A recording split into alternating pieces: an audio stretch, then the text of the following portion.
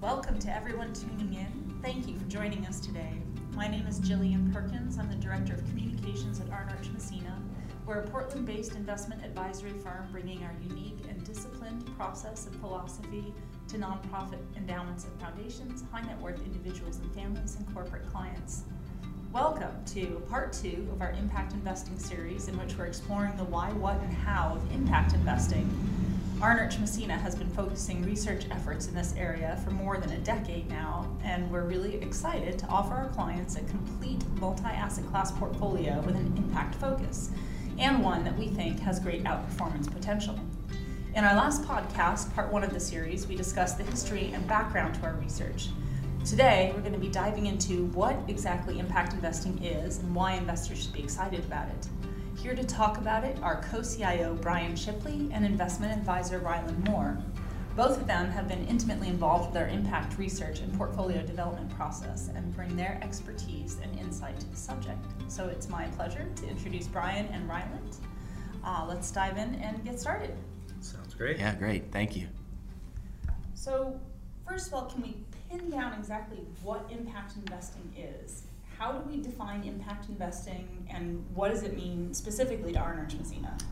Yeah, I think this has been probably one of the biggest challenges within the space, is really kind of identifying what investors are trying to accomplish when they think about impact investing. I think at Arnarch Messina, we have a very clear idea of what it means to us, and frankly, that's as simple as kind of thinking about what the world needs and leaning into segments of the market that we think are going to have extremely strong tailwinds behind their back. So thinking of healthcare, renewable energy, getting more out of the resources that we're using, as opposed to just focusing on simply supplying more to the market. It's really kind of getting as much as we can out of the resources that we're extracting from the earth. Mm-hmm. That's in the simplest terms of how we think about it. It's being in those places that we think are going to have massive tailwinds behind them. When we're engaging with clients, they may come at it from a little bit different perspective, and we're going to dive a little bit more into kind of this ESG mindset or SRI mindset, but simply put, that's how we think about it. Yes. So I've heard Tony Arnarch talk a lot about investing in what the world needs versus what the world wants. How does that play in?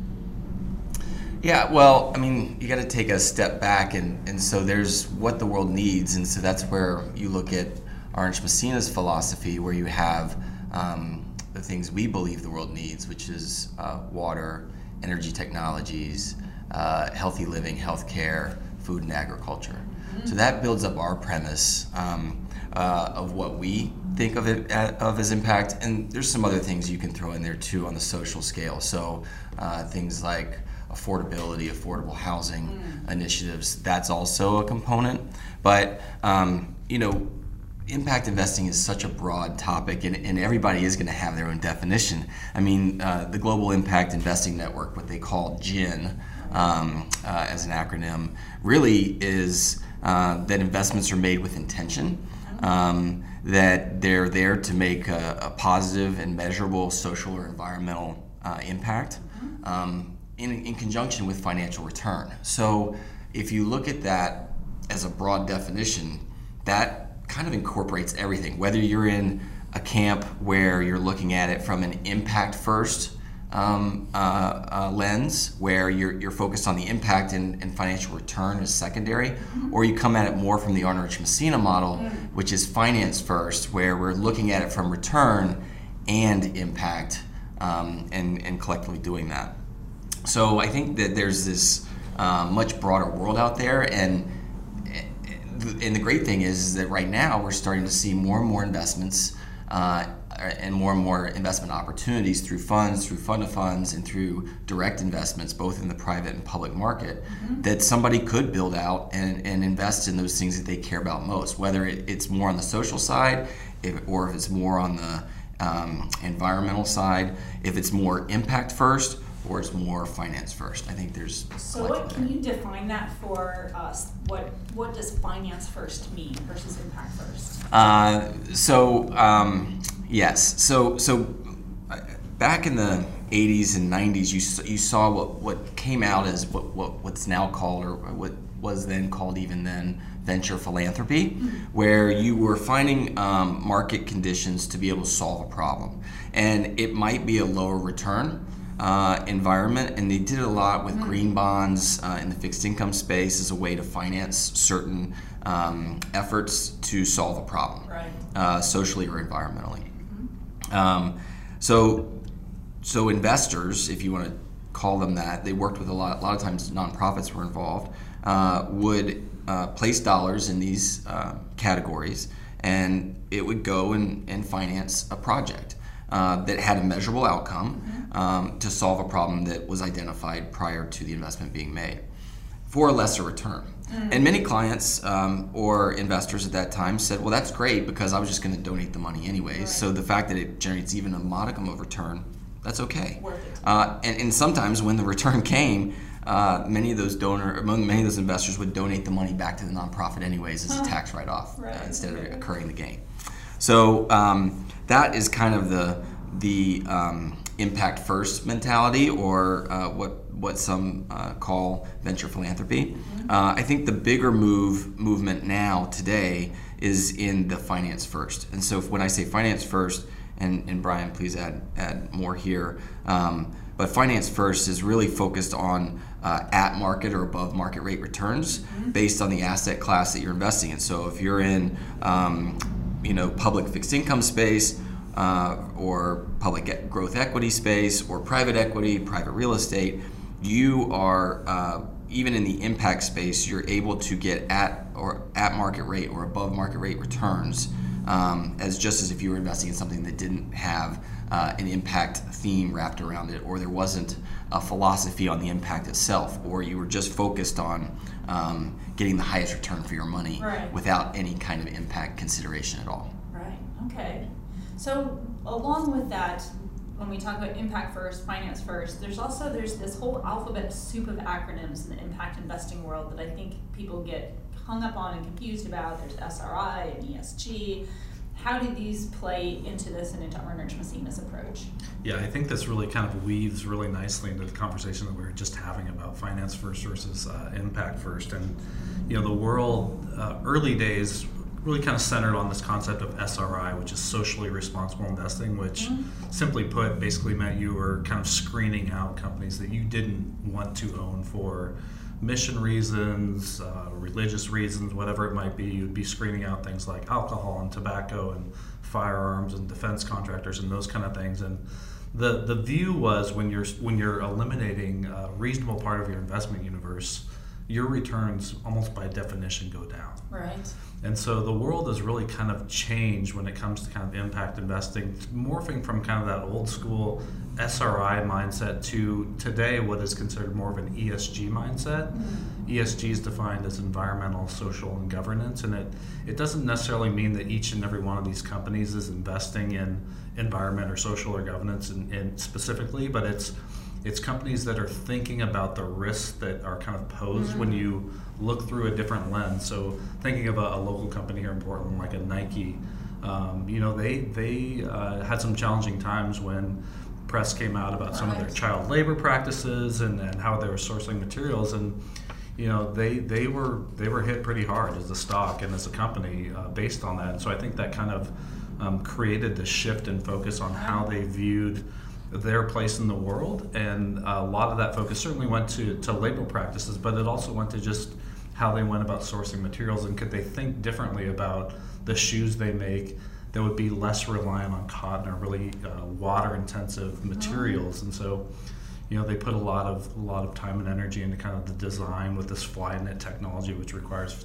less materials, it's lighter fit or lighter weight, it's a more comfortable kind of consumer experience as well. And so that's just one kind of simple example of a company that you don't think of as kind of an impact-oriented company, but they're a massive company. And so just, I don't even want to call it small things, but just things that they're doing on the margin can have a very meaningful impact. Right, huge risks for those companies that aren't paying attention to that. Right.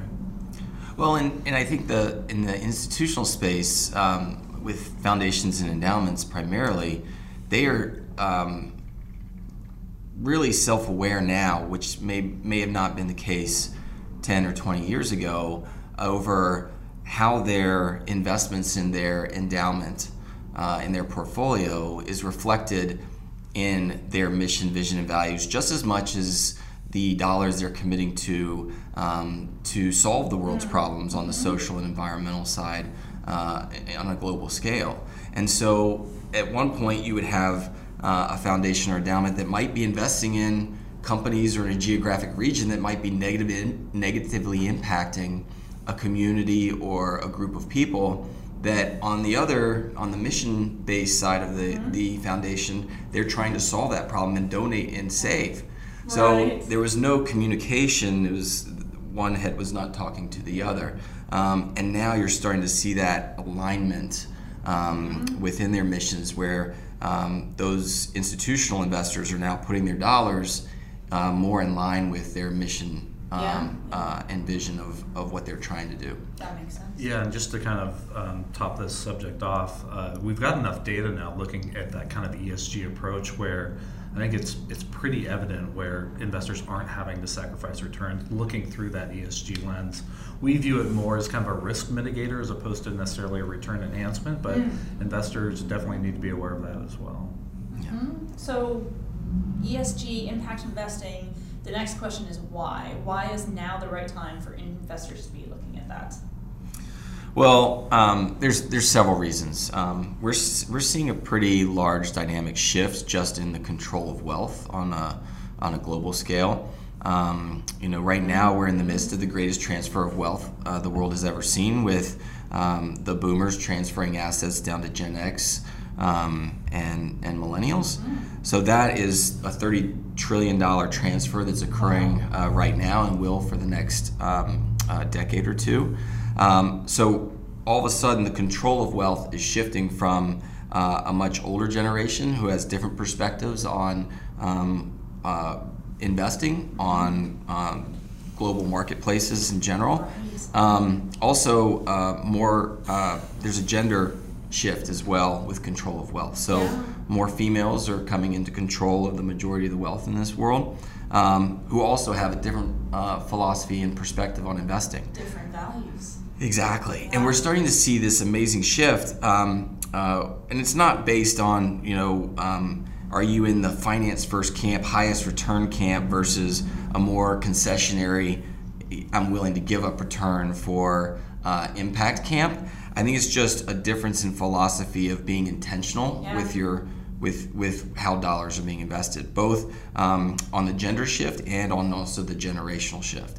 And so a main premise of impact investing is really having intentionality. That's really the first component of impact investing. People want to make a difference. Make a difference and having an intention to solve a problem, a specific problem.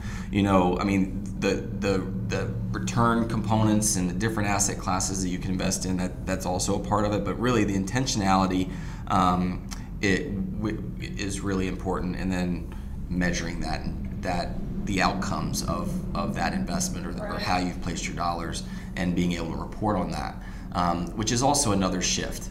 There's still, we're all a part of this. Everybody that has a job in a 401k may not know why their S&P 500 index fund went up that day or that week, or went down or that week specifically, or would even understand the number of companies or which companies are in their underlying mutual funds. But I think what this does is it creates more of a relationship with your investment dollars that may not have been as apparent when you're just dealing with put your money in a retirement plan and index everything in the public markets and put a good mix together and hope it comes out well for you. Now people are engaged. They're really engaged, and I think that does some great things.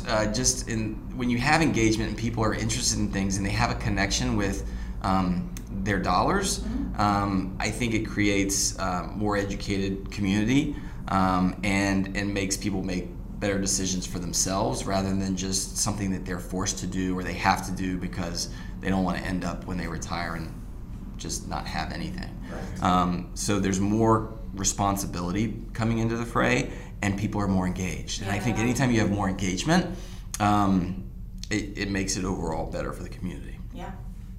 So what are, in terms of looking at outperformance and finance first, Are there reasons for investing in impact investing? Why do you think this is an area that will outperform, that will serve investors both in terms of engagement and feeling aligned with their investments and their values, but also in terms of, growing their wealth? Yeah, I think we're at a stage here where returns have been kind of elevated across the board for both equity and bond markets, and it's time for investors to really kind of have a very forward-looking view on markets and not just assume that history is going to repeat itself and hope the next 10 years look like the last 10 years. And so what that means for us, and this kind of goes to our opening comments about positioning your portfolios in areas that really require not just hope have capital spending behind them, but really require capital spending behind them. And again, that really kind of dovetails nicely with our thematic approach to impact investing. Ryland touched on kind of 4 major areas that we think demand investment capital that just haven't seen that here in the last decade or two. Those being water, renewable energy, resource efficiency, agriculture, those kind of things. Healthcare is another good example of that. That we think are going to have tremendous capital behind them. They've been relatively unloved sectors over the last decade. I think where a lot of the attention is shifted to is technology and kind of web-based services and those kind of things, and for a whole host of good reasons. But this is kind of going back to the basics of, Ryland made the comment of investing in what the world needs, not what the world wants, and it's investing in water infrastructure and how do we feed a global population that's growing really rapidly. How do we provide adequate and progressive health care for people?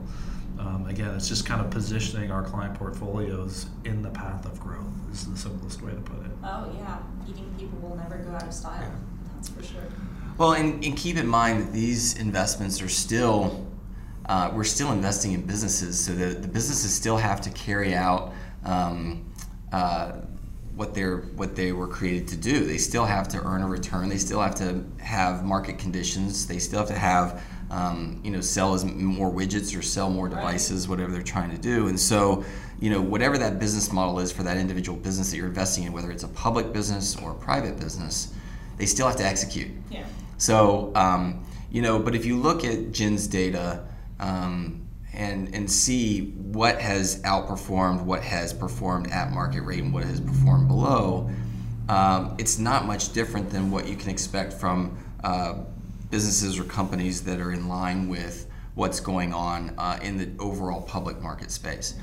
I think where Arnrich Messina really focuses, in addition to, and where we see a trend, and have seen a trend over the most recent years, and is around the private market space. There's more private dollars being invested in private companies. Those dollars are, from a standpoint of the companies that are public, there's a lot fewer of them. We've written white papers on this around the why, what, and how of private equity.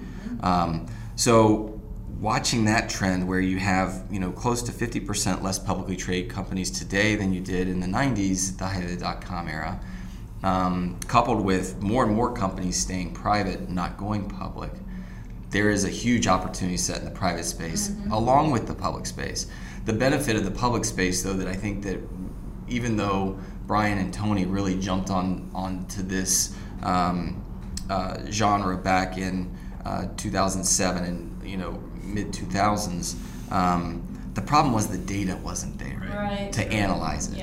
And until you had the data, that's where I think there was a lot of roadblocks. In addition to, there was a little bit of a financial crisis too at the time. But that being said, data is what drives people to feel comfortable to do things. And it's one thing to have, me as an individual or one of our clients as an individual placing dollars. It's a whole nother thing to have large institutions placing large amount of dollars behind certain themes or investment approaches.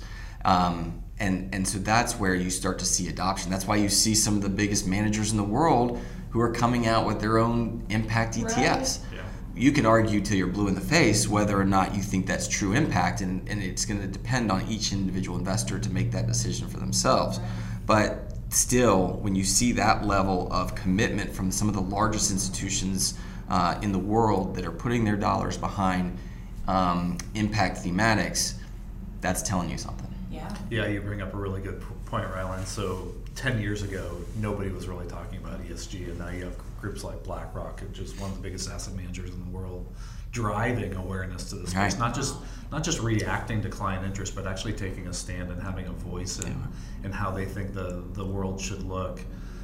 It's interesting as I kind of rewind over the last decade and common conversations I would have with investment managers. These were things that we didn't talk about with your traditional long-only equity manager a decade ago, and it comes up in nearly every single conversation that we have with equity managers today. Wow.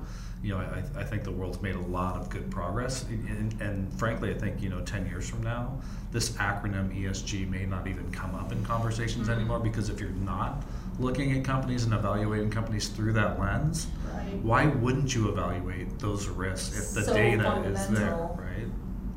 That's exactly right. What role does technology play in all of this? Has that made a difference in terms of moving towards impact investing and feeling more comfortable and confident? I don't know if I'd point to technology. I think, again, there's just been a growing subsegment of people who are focused on this. So you have major data providers like MSCI and Sustainalytics providing some of that ESG scoring data. We've been really fortunate at Arnrich to have worked with kind of some of the leaders in the impact space and ESG space. So that wasn't new to us, this ESG mindset, but whether it's technology or just more and more people kind of seeing the interest in this space and this kind of subculture of companies that are kind of helping move that forward, I would say that's probably the biggest change, as opposed to some unique technology that's changed anything. So probably much better access now to these types of investments. So when you're talking to clients about this, what do you tell them about this investment landscape and about impact investing? How do you explain it to them?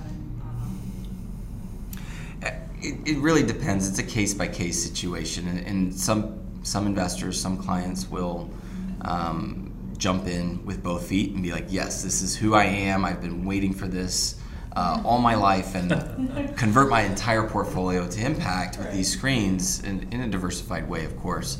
Others are like, maybe I'll just dip my toe into it, and I'm going to build out a sleeve focused around this one asset class or this amount of assets, or and they kind of want to compare to kind of truth check to see over time how it's going to work. Or maybe they're just going to do it in their private equity bucket, or they're just going to do it around private real estate and affordable housing, something that they really care about, one sector that they want to invest in. And we can accommodate all those different approaches. To a degree, yes. I mean, it depends on how, when you start really getting down onto a localized level, I think it really starts to change a little bit from an impact, or a change from a finance first to an impact first shift. Hopefully, as the arena grows, more dollars are committed to impact investing, and more data is out there, those more localized investments can really make a change. Because some people want to make a change in their own backyard, and so how can they do that with finance? And so there's nonprofits, NGOs that are doing that right now. There's some nonprofit banks that do some bonds that are more local or regional right now. But when you really want to drill down to the level of your community, or depending on the size of the city, there might be something out there, but if you're in a rural community, it makes it a little bit more challenging. But still, I think that there are ways to do that we can help support them or help our clients identify opportunities, even if it's not an approved manager by Arnrich Messina. So we could say, well, this isn't something we would do because we're finance first, but there are some opportunities that are more impact first oriented. May not be an approved manager of Arnrich Messina, but if you want to do that, here we can connect you with those individuals. So you're starting to see that. But I think that ultimately, I was at a Big Path Capital conference 2 years ago, and while there, I was talking to somebody, and she said to me, I wonder if there'll ever be a day where we don't have to use the term impact investments, that it's just investing, because that's how people think. And I don't know if we'll ever get there, because there are so many things out there, but what I do hope is that impact investing becomes so large to the point where both public and private companies, as they're developing their business models and carrying out their business plans, that they're factoring some of these issues into how they run their businesses. So it at least has an effect on how governance is occurring within those businesses, and how the hierarchy of those companies are growing. That'll be quite a shift. Yeah, it'd be amazing. So for now, though, at this point, as it's still kind of new, people are probably pretty interested in not just seeing their return on investment, but understanding what the impact is of the dollars that they're putting into impact investing. So how do we measure that with our impact investments? Yeah, that's kind of the holy grail, right? It's not only seeing at least at market returns, hopefully better than market returns, but how do you measure the impact that's actually happening in kind of a real life scenario? And again, I think as a firm, Arnrich Messina is really fortunate to have worked with really the thought leaders in this space, not only kind of driving investment philosophies around impact investing, but recognizing that challenge of measuring it and demonstrating that to their clients. I think we've seen a ton of progress in this space over the last year or two even. I think 5 years ago we would have managers that would measure kind of how they've reduced their carbon exposure, their water use with the companies that they own. But today you're seeing kind of new forms of measurement through what's called the SDGs. So the United Nations put out a project of sustainable development goals, and I think there's 17 of them that are tied to resource efficiency and social change and those kind of things. And so now we're seeing companies basically look at their portfolio holdings and tie the revenue that those companies generate specifically to those SDGs. And so it provides a nice way to kind of provide an apples to apples comparison. So that's been really interesting to see that happen over the last really year. One asset class that I can point to that's really easy to kind of measure from an impact standpoint is real estate, private real estate. We've worked with a really, really good group that's really kind of one of the founders of kind of green building. And so when you think about just the operational efficiency of a building, well, yes, it can cost more money to put in, better insulated windows or windows with a glazing on it where it reflects sunlight, but you're reducing some of the heating and cooling costs of the building. I mean, those are kind of real-time examples of where you can commit a little bit of extra dollars when you're building an asset that really drives down kind of the operational efficiency of that asset over time, and how that can pay off pretty quickly for investors. Yeah. And I think the measurement component is different for everybody too. I mean, it depends on, if you're, say, really focused on the environment, the things that you want measured kind of go down a certain path. There's a social component to it too, but really you're focused on, for the most part, more the environmental impacts that you're creating through the investments. Whereas if you are, say, a church organization or a Catholic charity, and you're focused on some other aspects that you really strongly believe in, that goes down another way. But the benefit of whatever you're investing in is the data is now really coming to the fore, where you can actually measure it, report on it, truth check if your intentionality of what you're investing in is actually coming true. So your hypothesis of, if I do this with these dollars in this way, then this will be the outcome. Right. And you can measure it and then find out if it worked or not with return. Sounds like it's getting easier and easier, and you can dive in and measure more specifically. So you talked a little bit about clients having different ideas about how much they wanted to, whether they wanted to dip their toe in the water or go full in. Are you seeing this grow in terms of uptake? Like, are you seeing more and more interest, and do you see that becoming, virtually 100% over time? I don't know if it'll ever be 100% over time. That's a high bar. It's huge, yeah. But we're seeing it in our younger client base. We're seeing it in our client base for those who really care about and are passionate about certain aspects that are affecting us in the global marketplace, both socially and environmentally. And we're seeing it as well at the institutional level with the foundations and endowments. We participate in two large groups, the UN's Principles for Responsible Investing, PRI, and also IEN, the Intentional Endowments Network that we're a member of. And both of those entities, one is about reporting on how you're doing with PRI. The other one is just about the sharing of information, mostly at the institutional level. A lot of nonprofit foundations, college university foundations, hospital foundations, and family foundations. It's really been amazing, the sharing of information, and what works is almost like a peer-to-peer sharing platform. So the adoption is occurring, yes. Will we ever get to 100%? I don't know. But I've been really encouraged that, with the changing of the wealth and who controls that wealth, seeing even committees that we work with of our clients where it used to be mostly one gender, older generation, and one race. Now we're seeing a lot more diversification in regards to race and gender and age. And it also seems to be more collaborative on those investment and finance committees of those large institutions. That's really encouraging. That's a big shift too. Yeah, it is. And so with that, I think you'll see more and more commitment towards the impact. Yeah, looking back 10 years ago, it was really Arnrich Messina that was engaging our clients on this first. Again, us kind of having that forward-looking view of markets and bringing up the topic with our clients. Today, when I think about some of the prospective new clients that we've been engaged in discussions with, whether it's wealth management clients or institutional clients, again, I kind of talk about how our conversations have shifted with our investment managers. I would say our conversations have shifted with new clients to Arnrich Messina, where they're being more proactive in bringing it up in conversations, and we're certainly happy to engage them in that dialogue because we've been practicing in this space for almost a decade now, and feel really comfortable with where the world has been and where we think it's going. Well, this is very exciting, and especially exciting to be at the forefront of it. Before we wrap up, is there anything you want to add? No, I think that's. No, I think we covered a lot. Yeah.